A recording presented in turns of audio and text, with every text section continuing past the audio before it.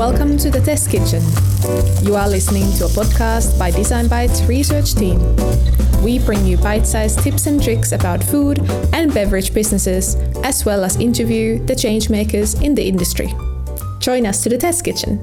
Welcome to our third episode, where we will give the mic for Lauri Reuter, the founding partner of Nordic Food Tech Venture Capital, and Carme Blumet-Ferrer, the founder and CEO of Probitat. Before their business careers, both of them were exploring food from a scientific perspective as researchers. They dig into the food tech industry in Finland with our researcher Erika Perttunen and ideate how research and business industry could join forces for the future of food. The food dictatorship of Finland is mentioned in this episode. Have a listen and let us know what would you do if you would be the dictator of food.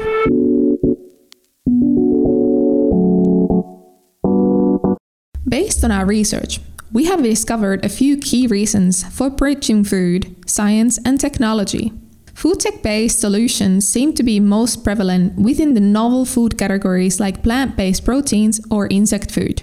However, as development in technology results in new types of production methods, like vertical farming or blockchain technology for traceability of food, also food categories like fish and coffee start to incorporate food tech solutions. Additionally, creating something new and changing the food culture, like leveraging food tech for improving customers' health, are among the top goals and missions of our Design Bytes entrepreneurs. Welcome, Carme and Lauri. So how does the current Finnish food tech industry look like from your perspective? And what kind of major changes has there been during your time in the field? I kind of jumped out of research work only a couple of years ago to kind of swim into this world of food tech and food industry. So, but still, a couple of years in food right now seems like ages. In that sense, in the supermarket, things are changing really fast. And I think we also see this kind of increase in how much we talk about the importance of food in relation to, well, both climate and health. It's really a good thing that we're talking more about it because it is super important. The food technology has actually boomed. Foods used to be about recipes, basically, and a few technologies behind. And now it seems that we are looking for the technologies to actually bring better foods. So in that perspective, I think it has changed a lot. And I think there's coming very interesting years ahead now that people understand better that actually you can be a researcher and eventually commercialize your experience or your expertise. What would be best practices to sort of facilitate the move from the university and research world into business? I think it should come from university. The universities already usually have innovation department that their job is to actually screen the research departments and check what are the possibilities of commercializing that research. I think it needs to change the mentality from this department, from the innovation department, that we need to really focus. That's one change. The other change is that the departments need to accept that there is the possibility of commercialization. We have had and we still have this mentality, at least in Finland and in the Northern Europe, that science is something that should be very protected from the rest of the world, especially from the business. And that results in young scientists, young researchers kind of seeing this pipeline that they will, become PhD students, they will graduate as PhDs, and then they will become researchers and one day maybe professors. And that's pretty much it. Whereas I think we should change that so that the idea is that you go to university, you get really smart at something, and then you jump out of the academic world and you start a company and you use all that knowledge into creating some, real impact in the world. And I think for that, the university structure has to change, and that's difficult. So it needs to come from the basic structure that we push this possibility from day one to every single student. So Carme, how much support did you get from the university when you started your company? I was one of the luckiest. I did get a lot of support. I had a really motivated guy working in the innovation department at that time. The good thing is that because there are cases already that came up from the university, I'm not the only one. There are now researchers that are thinking, wow, I could do that. So it's kind of the other way around, that they see that it's possible and they get interested and find the ways of make it happen. When I need help, I ask. I'm not afraid of that. Luckily, we're seeing that change. I mean, we're seeing more and more of that discussion here in Finland too, and seeing that kind of the societal role of universities becoming more and more important. And one part of that is communicating the research, but obviously other part is applying the research. But it's much more about getting the researchers to start companies.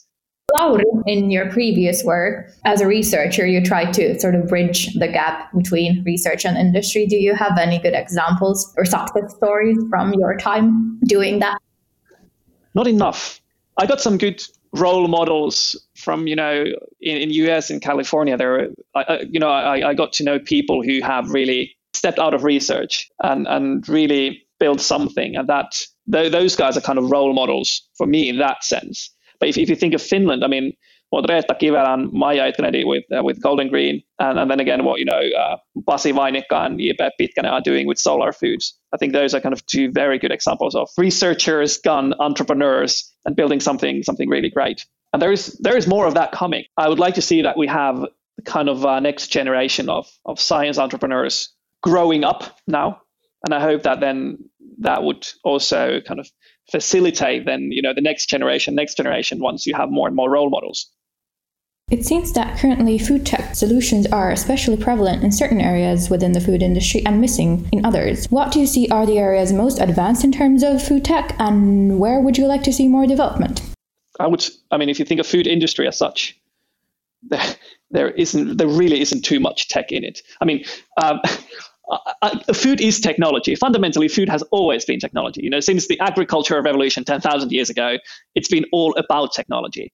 But if you look at the biggest industrial players in food right now in Finland, and if you look at their R&D budgets, they're actually tiny, around 1% of their turnover.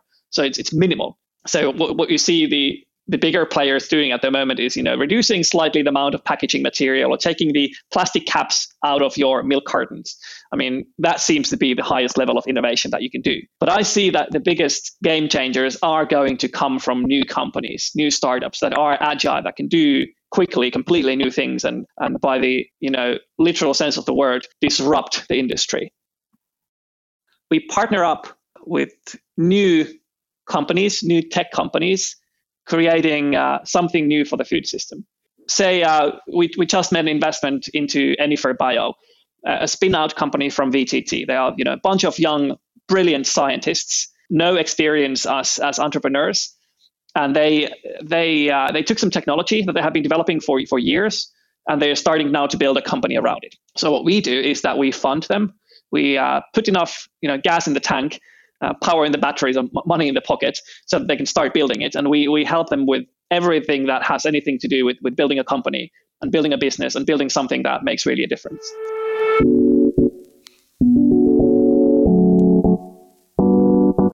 Our research shows that due to limited resources, food ventures often partner with suppliers or bigger food companies to leverage their existing production or distribution infrastructure. Also, when trade secrets or intellectual property rights are not an issue, information and tips are often shared among peers, even within the same industry. Your work requires quite a lot of collaboration, as you described, with all the players in the industry. So what, in general, do you both see is the role of collaboration within the food tech industry?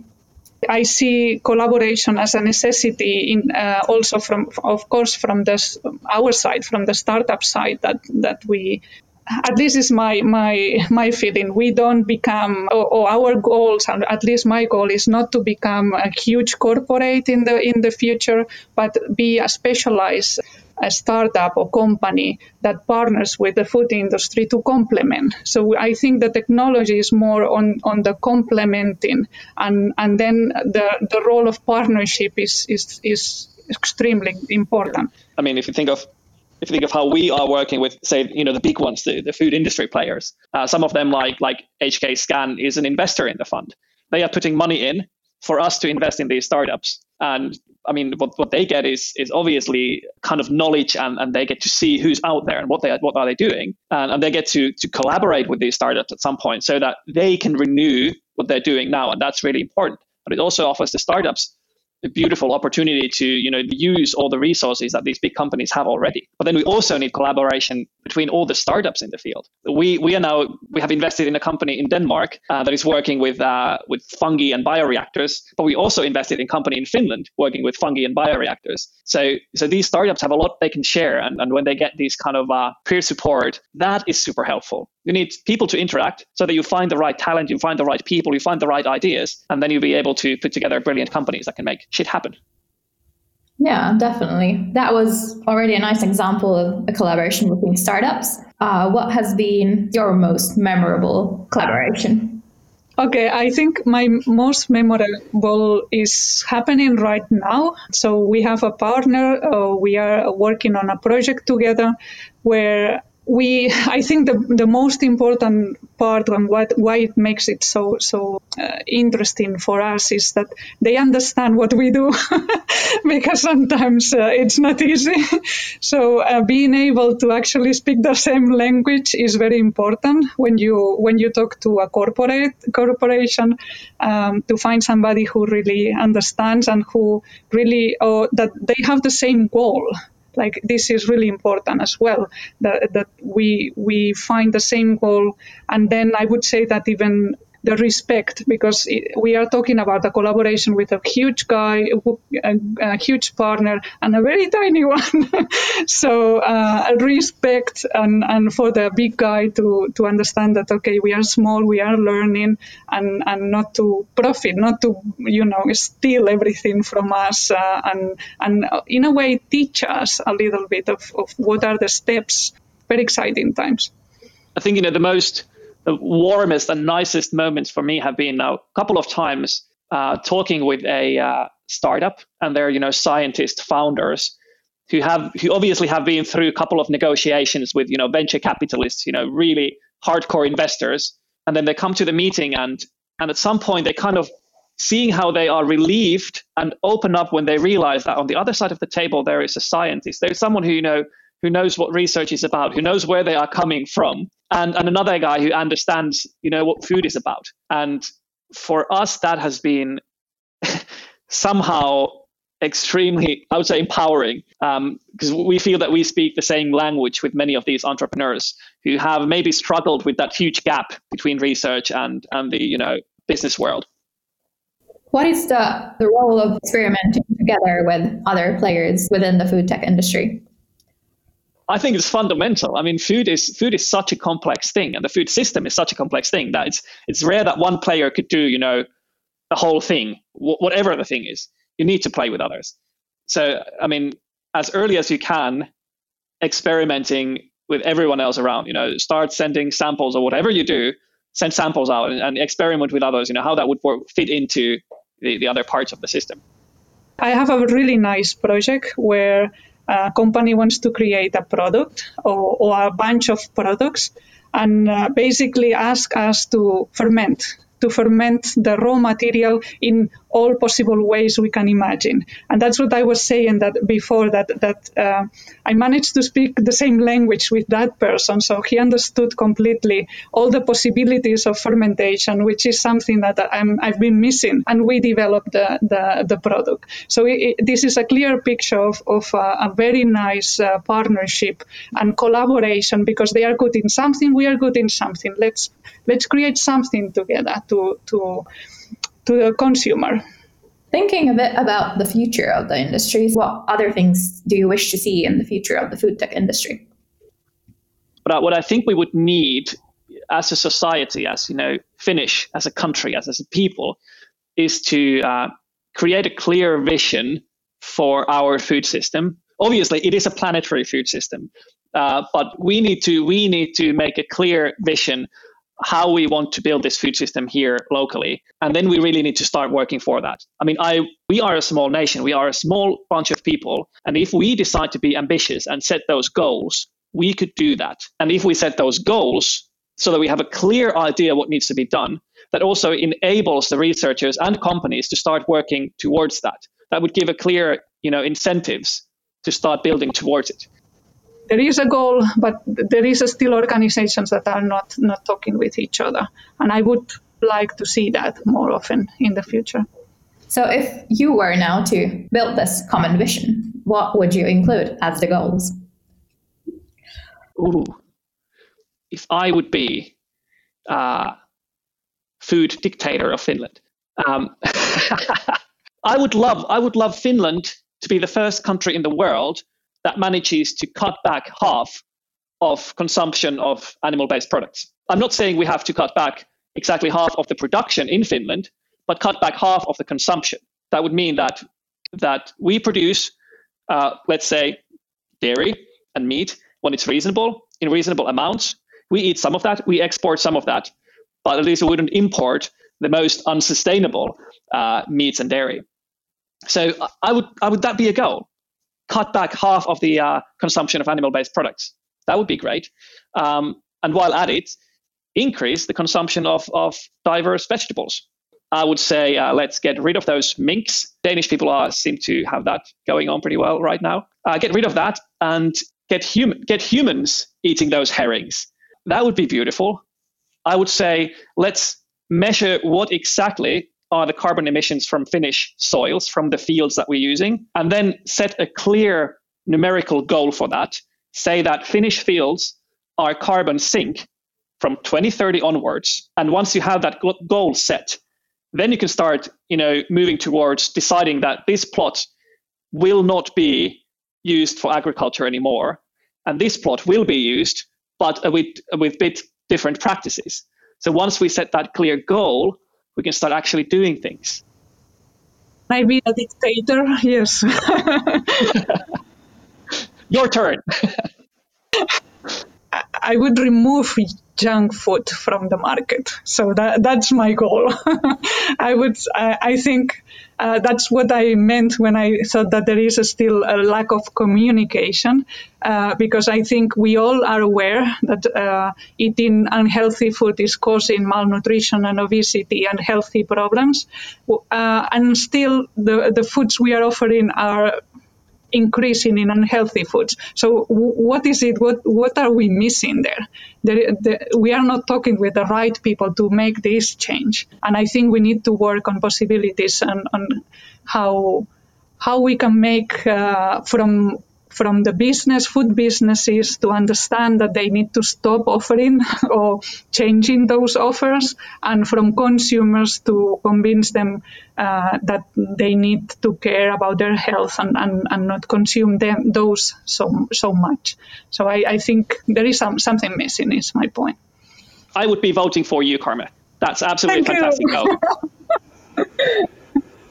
To conclude, what would each of you give as a final key takeaway from this conversation for the listeners? We all have these global challenges in our mind.